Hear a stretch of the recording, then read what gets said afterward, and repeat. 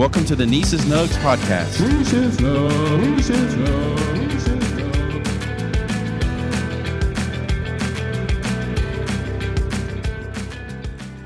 Well, hello, friends, and welcome back to Nieces Nugs podcast, episode 26. On today's podcast, I want to overview some of the recent reading that I've been doing. That's right, I love to read. And one thing I've learned along the way is that leaders are learners and learners are readers. If you want to lead people, you better be reading and learning along the way. I used to hate to read. That's right, in high school, I took AP English.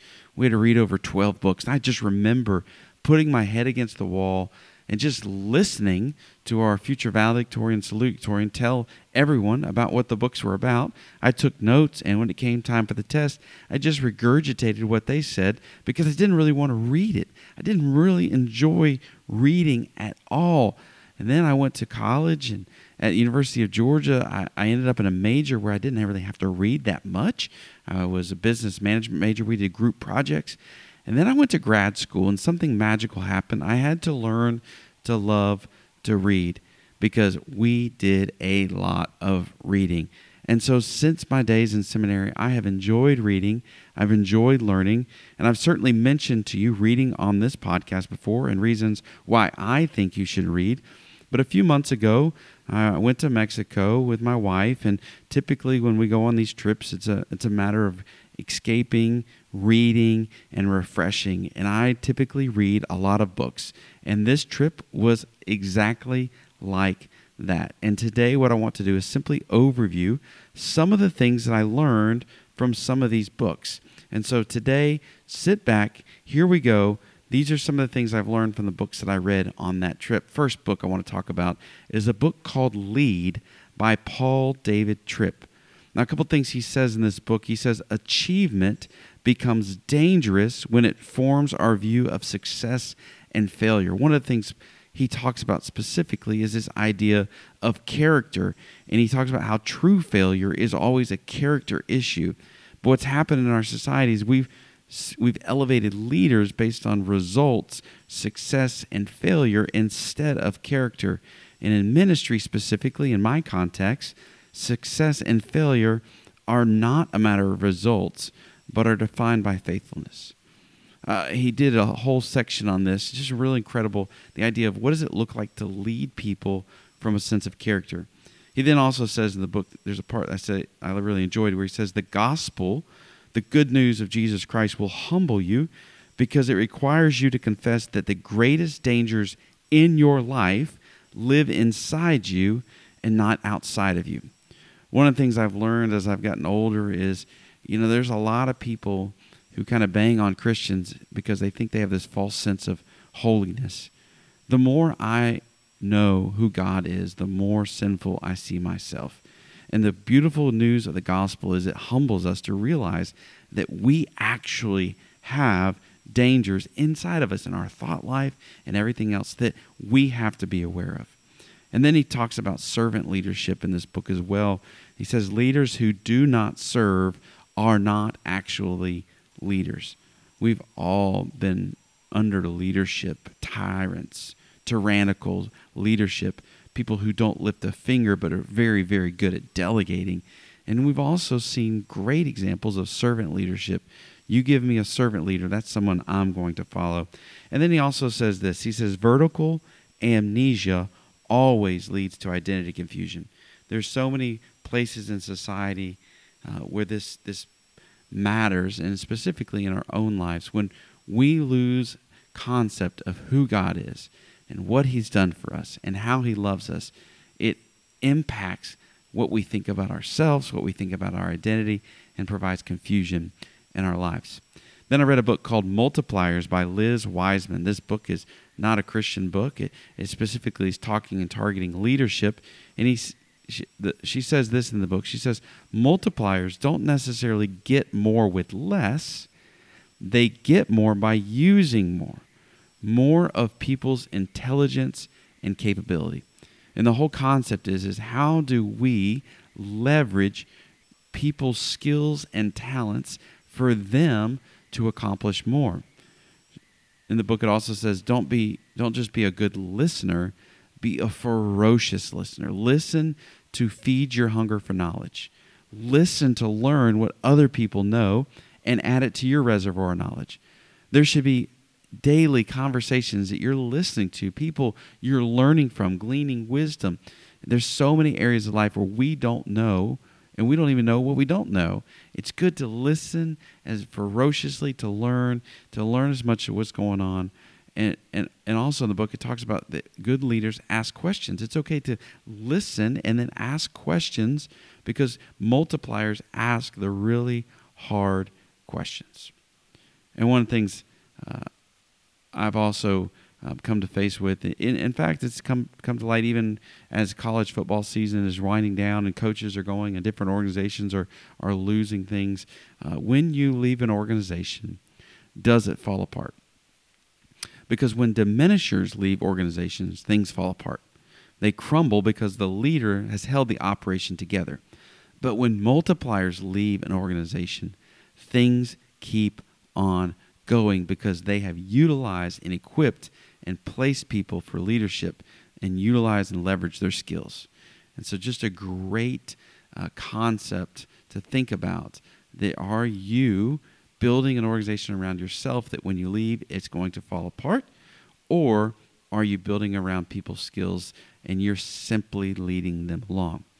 Then I read a book called Let's All Be Brave. It's by Annie Downs. I actually was at University of Georgia when Annie was there.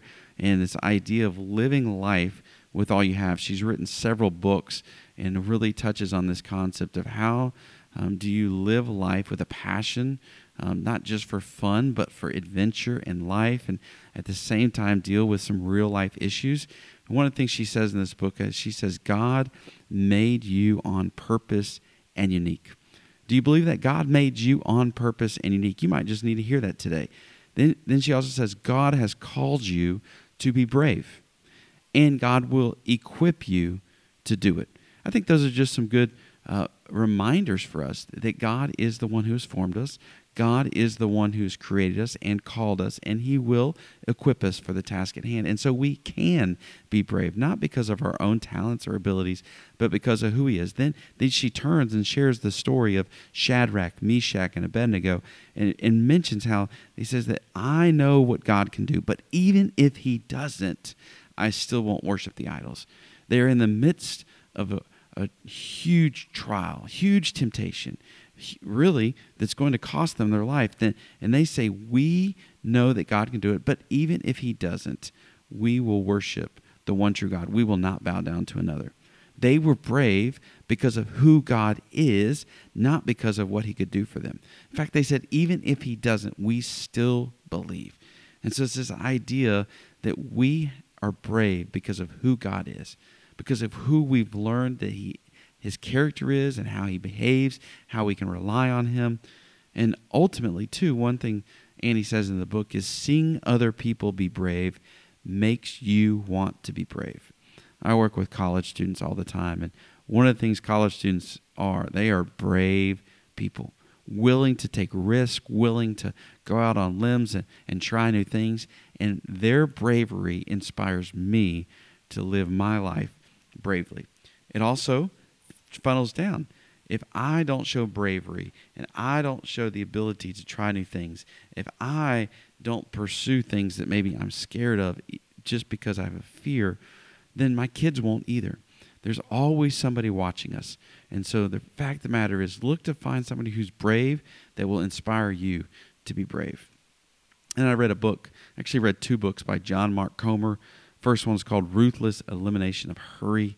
We live in a life that is hurried and distraction, where the term busyness has become a bonus, a gold medal for certain. How are you doing? Just busy. Like it's a sense of pride, when in reality, that's not why we were created, and that's not the temptation and rhythms. It's not the rhythms of life that God wants for us. And what in this book, one of the quotes John Ortberg. He says, for many of us, the great danger is not that we will renounce our faith. It is that we will become so distracted and rushed and preoccupied that we will settle for a mediocre version of our faith. We will just skim our lives instead of actually living them. Man, I want to live life. Jesus says he has come that we have life and life abundantly, but so many times we live a rush and distracted life, and we miss actually living life. He also says in this book that every system is perfectly designed to get the result it gets. If the results you are getting are lousy, are stressful, are tiring, the odds are good that something about the system you've organized are organized towards that end. St. Augustine said this, and he mentions this in the book, that God has made us for himself, and that our heart is restless until it rests in God. And then he points out that something that's so simple, but that advertising and promotion is literally an attempt to monetize our restlessness. And so what we need to understand is that it's important for us to find a rhythm of life that eliminates hurry. And so even through this book, it talks about when are you taking Sabbath? When are you taking rest? It's important to find that time not only once even a day as you spend time with God, but maybe once a week for sure as you spend the Sabbath, or once a month to get away, or once a year, and to figure out what the rhythm is that you would nurture your soul and nurture your mind, that you would eliminate hurry and figure out a way to live life where you're not always trying to pass in the fast lane. I know it's hard. I'm in that boat with you, but it's something that I think after reading this book that I'm working on. And he also wrote a book, John Mark Comer also wrote a book called Live No Lies. And really what it talks about is this idea of what is the world preaching at us that are just simply lies.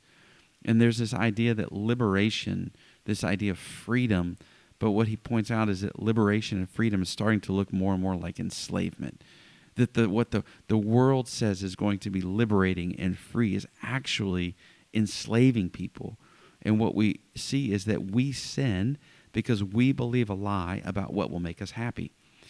And he also says in the book that what we give our attention to will shape the person we become. We see this, not even from a spiritual sense. We see this. What we give our attention to is what shapes the person we become.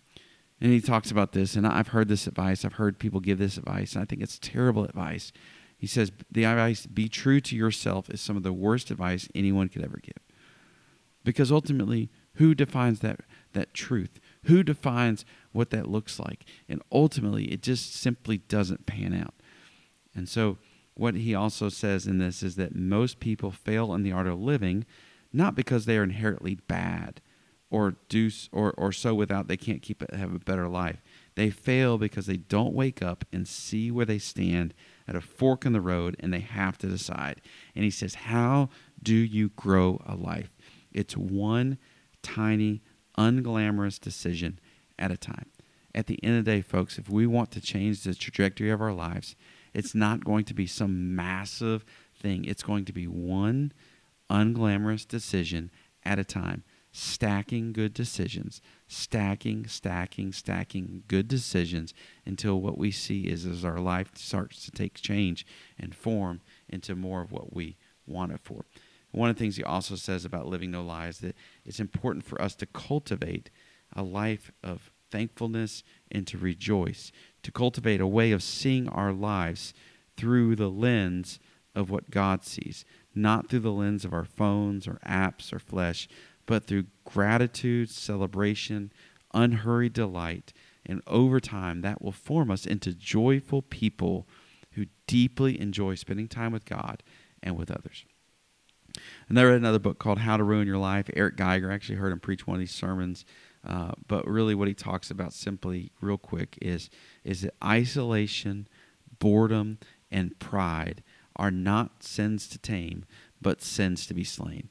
And he kind of walks through each of those, the idea of if you want to isolate yourself, what happens when you're isolated, and what happens mentally, and what positions does that put you in, and what happens when you ignore your boredom, and what does that look like, and how do you walk through that? And this idea of pride, that if you believe in yourself, you can do it, is such bad advice, because you and me don't need to believe in ourselves. We need to believe in God and trust Him and His good work. And then I read a book called Taking God at His Word. It's written by Kevin DeYoung, and ultimately talks specifically about the Word of God and how it's more than enough to accomplish the work of God for the people of God. And so ultimately what we see is that God speaks to us, and we can trust Him. And He gives this analogy that some people get confused about, and this idea of that we really can't understand what the Bible is telling us. And he says, what if 6 blind men touched an elephant?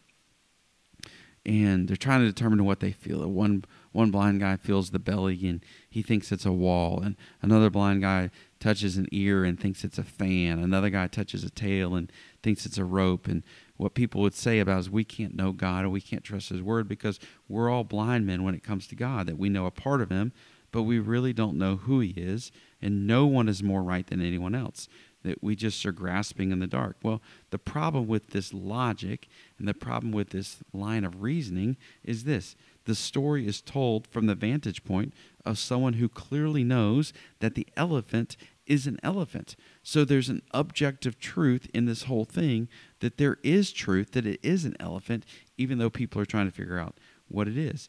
And the second thing that's a problem with this is it assumes something that's maybe not be true about the elephant. What if the elephant can talk? What if he tells the blind man, hey, that wall that you think you feel, that wall-like structure, that's my side. And what if he says that fan, you think that you're touching a fan, that's my ear, that's not a rope, that's my tail. And so ultimately what we see is that we have succumb to bad logic, even when people say that it's impossible for us to know the will of God, to know who God is, to know things about God, because we've succumbed to bad logical fallacies.